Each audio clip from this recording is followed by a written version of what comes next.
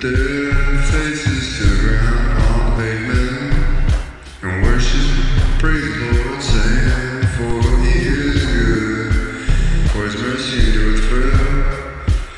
And the king and all the people offered sacrifices before the Lord. King Solomon offered sacrifice of 20 and 2,000 oxen and 120,000 sheep. So the king and all the people dedicated the house of God.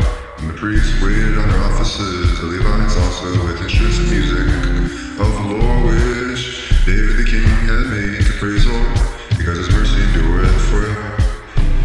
When David praised by their ministry, and the priests sounded trumpets before them, and all Israel stood, moreover Solomon hallowed the middle of the court, as before the house of the Lord.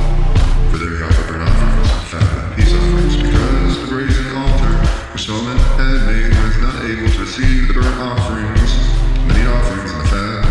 Also at the same time Solomon kept the feast of days of Israel with him, a very great congregation, from the entering in of Hamath until the river of Egypt. And in the 8th day they made a solemn assembly, for they carried the dedication of the altars of days, and the feast 7 days. And on the 23rd day of the 7th month he sent the people away to their tents, glad and merry in heart for the goodness that the Lord has shown to David and to Solomon and to Israel's people. Then Solomon finished the house of the Lord and the king's house, and all that came on his heart to make in the house of the Lord in his own house. He prosperously effected. Lord, here's all my life. Send me down there.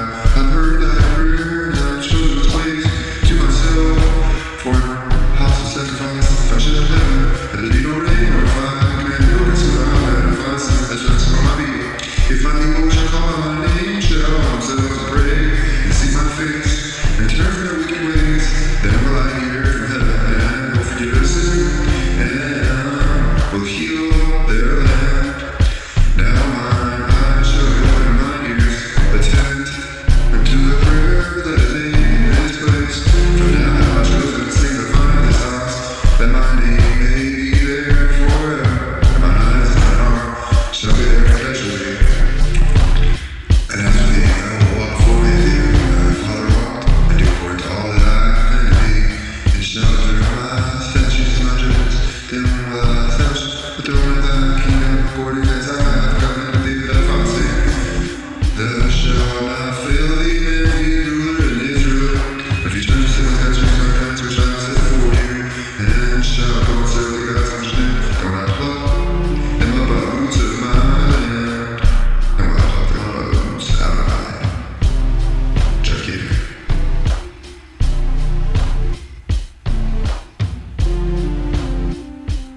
In this house which I have sanctified my name, I cast out of my sight and make it to be a proverb and a byword among all nations.